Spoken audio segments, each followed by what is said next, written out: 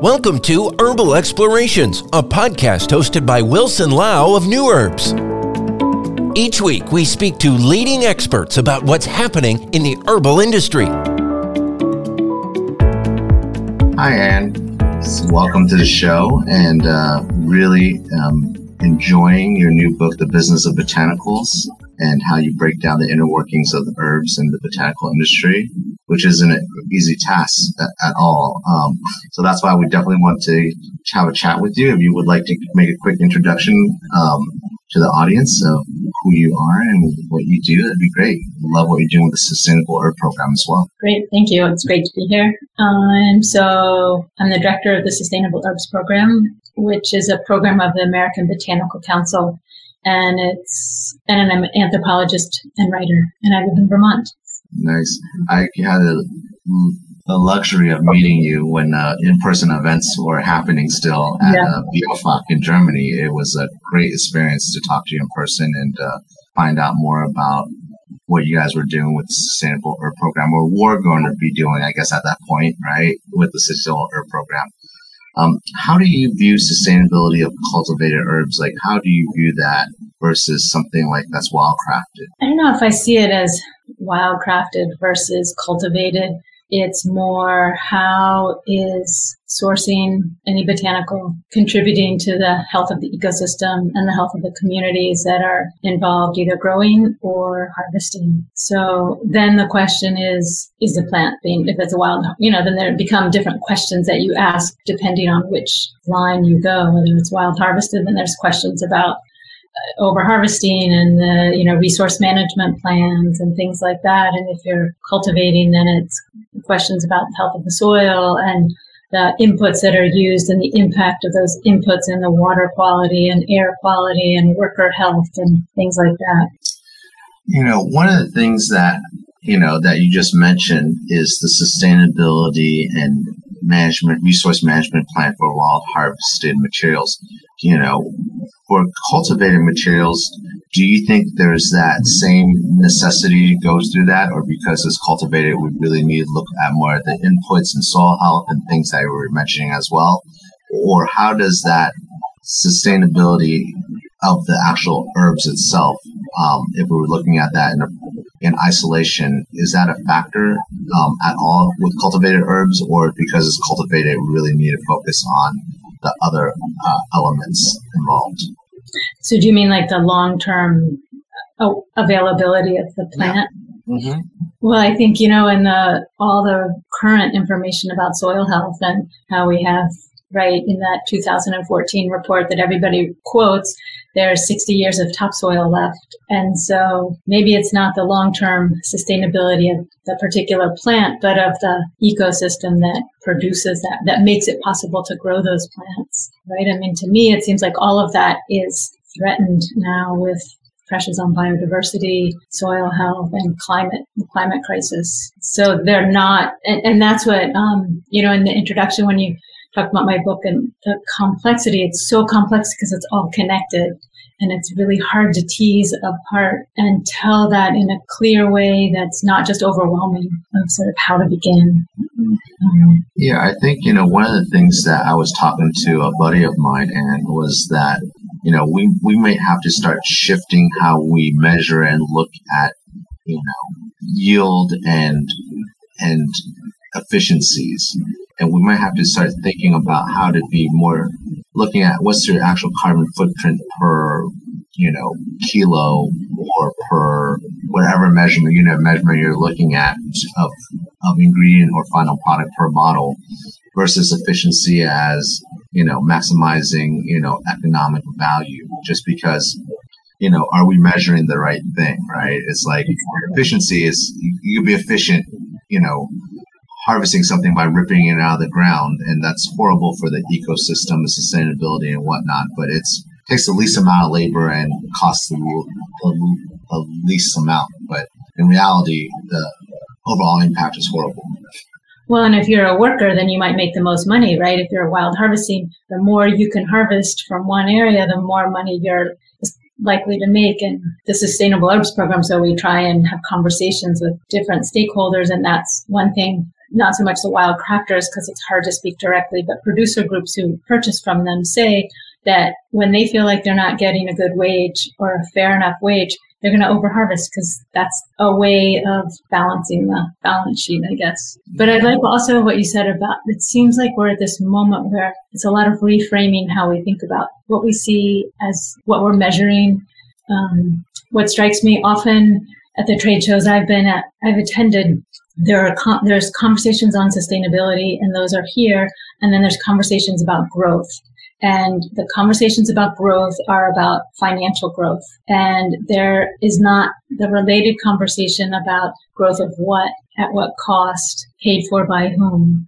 And I feel like those are the conversations in the sustainability rooms, right? It's like, what are the impacts? How do we address those impacts? And they're hard conversations to have, right? But the more those can be in the same rooms, I feel like what you were saying, that conversation about changing what's being measured as defined as efficiency, there's more creative potential for seeing those redefinitions. I definitely think so. I think, one of our future guests on the show will be either Anastasia or Bryony from Fair Wild, and we'll talk more about the Fair Wild standard and how that applies to, wild crafting and how to have more equity in the system. But back to the cultivation side of things, what are some key areas you think of that impacts the sustainability, impacts growth, cultivation, and harvesting of herbs as far as cultivated herbs go? And like, for example, soil health, farming practices, what are sort of some of the key areas that you see that we've got to start working on more diligently? So, I'm not an expert in regenerative farming or farming practices at all. What we're trying to do is bring in experts. And so right now we're working on like a 8 to 10 minute video that is going to be really looking at what are specific farming practices that have different names, permaculture, regenerative farming, analog forestry, syntropic forestry. But basically it's about caring for the soil, and it begins with design and balancing agroforestry with cultivated plants, things that everybody's talking about, composting, not leaving topsoil exposed. Things like till, no-till, I think it depends on how the tilling is done, and that's different in different ecosystems. We were just in Costa Rica filming in quite steep mountains just to the west of San Jose, this group that's growing turmeric. And the farm manager was saying he's balancing the impact on the workers' physical, like how hard the work is, with no-till. And so they have a machine that doesn't tilt super deeply. It tills some so that it's not so that the workers will keep doing the work. So, so that's something. I think another really interesting part of, we were visiting these different farms in Costa Rica, is the real attention to combining crops that are actively building the soil as you're harvesting something that's growing side by side. And I really look forward to the videos that we can create, because the people we spoke with are much more articulate and knowledgeable about it than I can be. But what I appreciated was the way they saw the health of this particular plant, tulsi or whatever they're growing, with biodiversity. They have they're holding the big picture and the small picture. It's producing something for a market and getting, a good value for that product so that they can stay in business. But it's doing that in a way that's caring for the whole ecosystem. I think, as you said, since we do spend a lot of time at the farm level, I think one of the things that people talk about crop rotations and not monocropping, which is really important. But I think people often overlook the importance of also the ability to use what I call the mixture or hybrid planting, meaning, have some turmeric, have something else there, or have golden seal made with ginseng, so that, you can use the plant's natural resistance or in resistance to something to sort of help combat the other plant's need for something. So I think finding the right mix of things to grow together, how to rotate so that one crop will replenish the soil when the other crops takes that away. So it's very important to know what you're growing, where you're growing it, and how that works. And that's well beyond, at least mine expertise, right? I understand like at a very conceptual level, but I think that's what makes this so hard is that there's no easy or simple answer. Like some areas may require a lot of tilling, and some areas you don't want any tilling, and vice versa. And there's no one size fits all solution in this conversation. Well, and I think that's why, so I started this project kind of inspired to follow herbs through the supply chain and tell the stories of the people and places behind the finished product. And that's kind of what my book is about, is telling that journey. But I did it because I was seeing the food movement where there was so much energy and attention to where food comes from and how it's processed. I didn't see that same conversation in the herb industry as I knew it. And so I came in with a lot of naive ideas and judgments about how to do it the right way, right? And I realized it's much, much more complicated, in part because there's so many different plants with different requirements, just what you're saying. So it's not like talking about coffee or cacao. You need to understand particular ecosystems, or what you've talked about at New Herbs, the territory where it's grown and how that's different than in another territory, and how that impacts the quality, both in measurable and probably immeasurable ways. So it's quite similar to wild harvesting, right? Some plants you can harvest large quantities of, and if it's a root, then it's a totally different set of challenges. I think so. And, I think our version of geo-authentic crops or Didal Yatai is the same idea as terroir for wine, for the wine drinkers out there. And, what's going to be really interesting is, to me, I'm really keeping an eye on this, is that as global warming happens, whether you believe it or not, these global weather changes happen, will the territories or areas that were traditionally the best for a certain herb or crop, will they remain that way? And how does that change traditional use and other things? And, the impact of it, because as we move from, 1,500 feet elevation to 2,000 feet elevation for a crop, that's going to change the chemistry of the crop as well. Or if you go move it from somewhere that was cold and now it's warm, that's going to change it as well. And I don't know, how much that change is going to be. I'm really keeping my eye on that. What do you feel is missing from the consumer conversation on health and wellness that brands, practitioners, or manufacturers need to address as far as sustainability goes? When I saw, to me, I think it's our responsibility. Like, what is the consumer's responsibility? Mm-hmm. There's a way that the conversation is very much focused on, and it's the definition of consumer, right?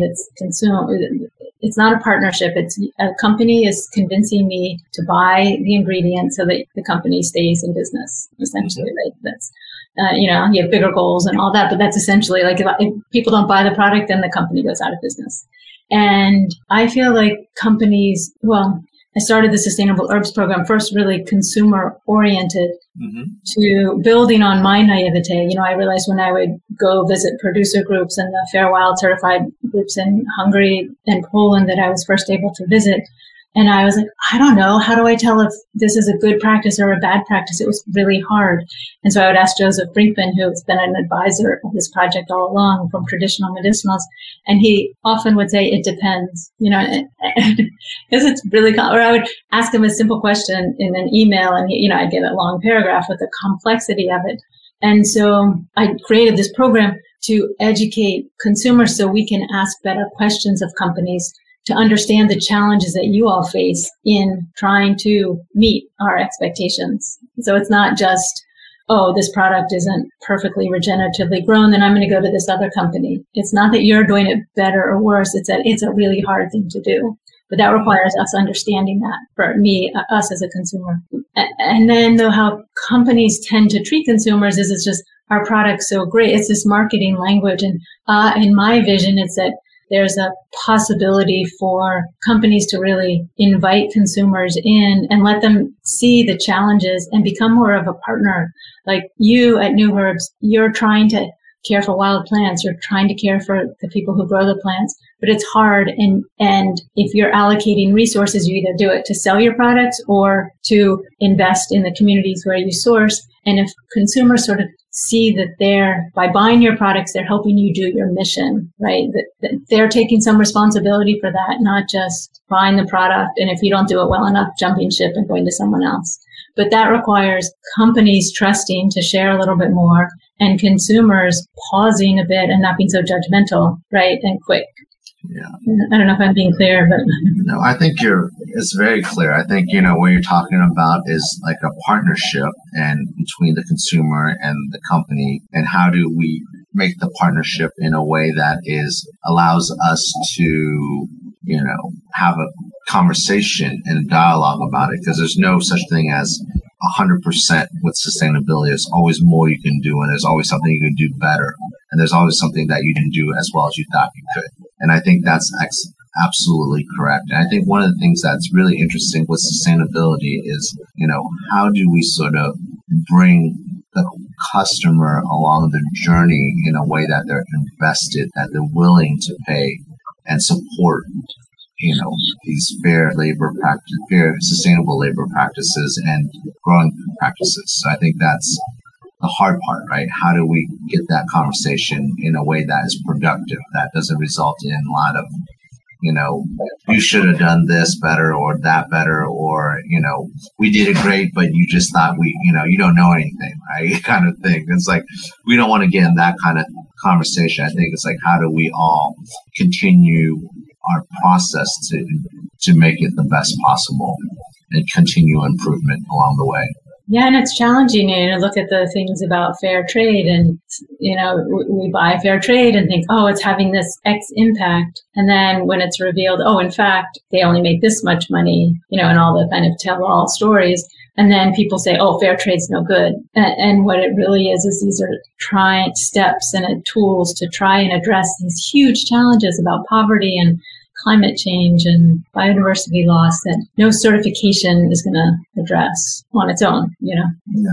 And I think you're absolutely correct that, what certification does is sets this table, right? And that's sort of the starting point. And then where do you go from there, that starting point, to become better and better at what you do, and more, how does your system become more equitable, and how do you select better growing practices and all these things? So I think, the lesson I'm taking away from today is that is continual.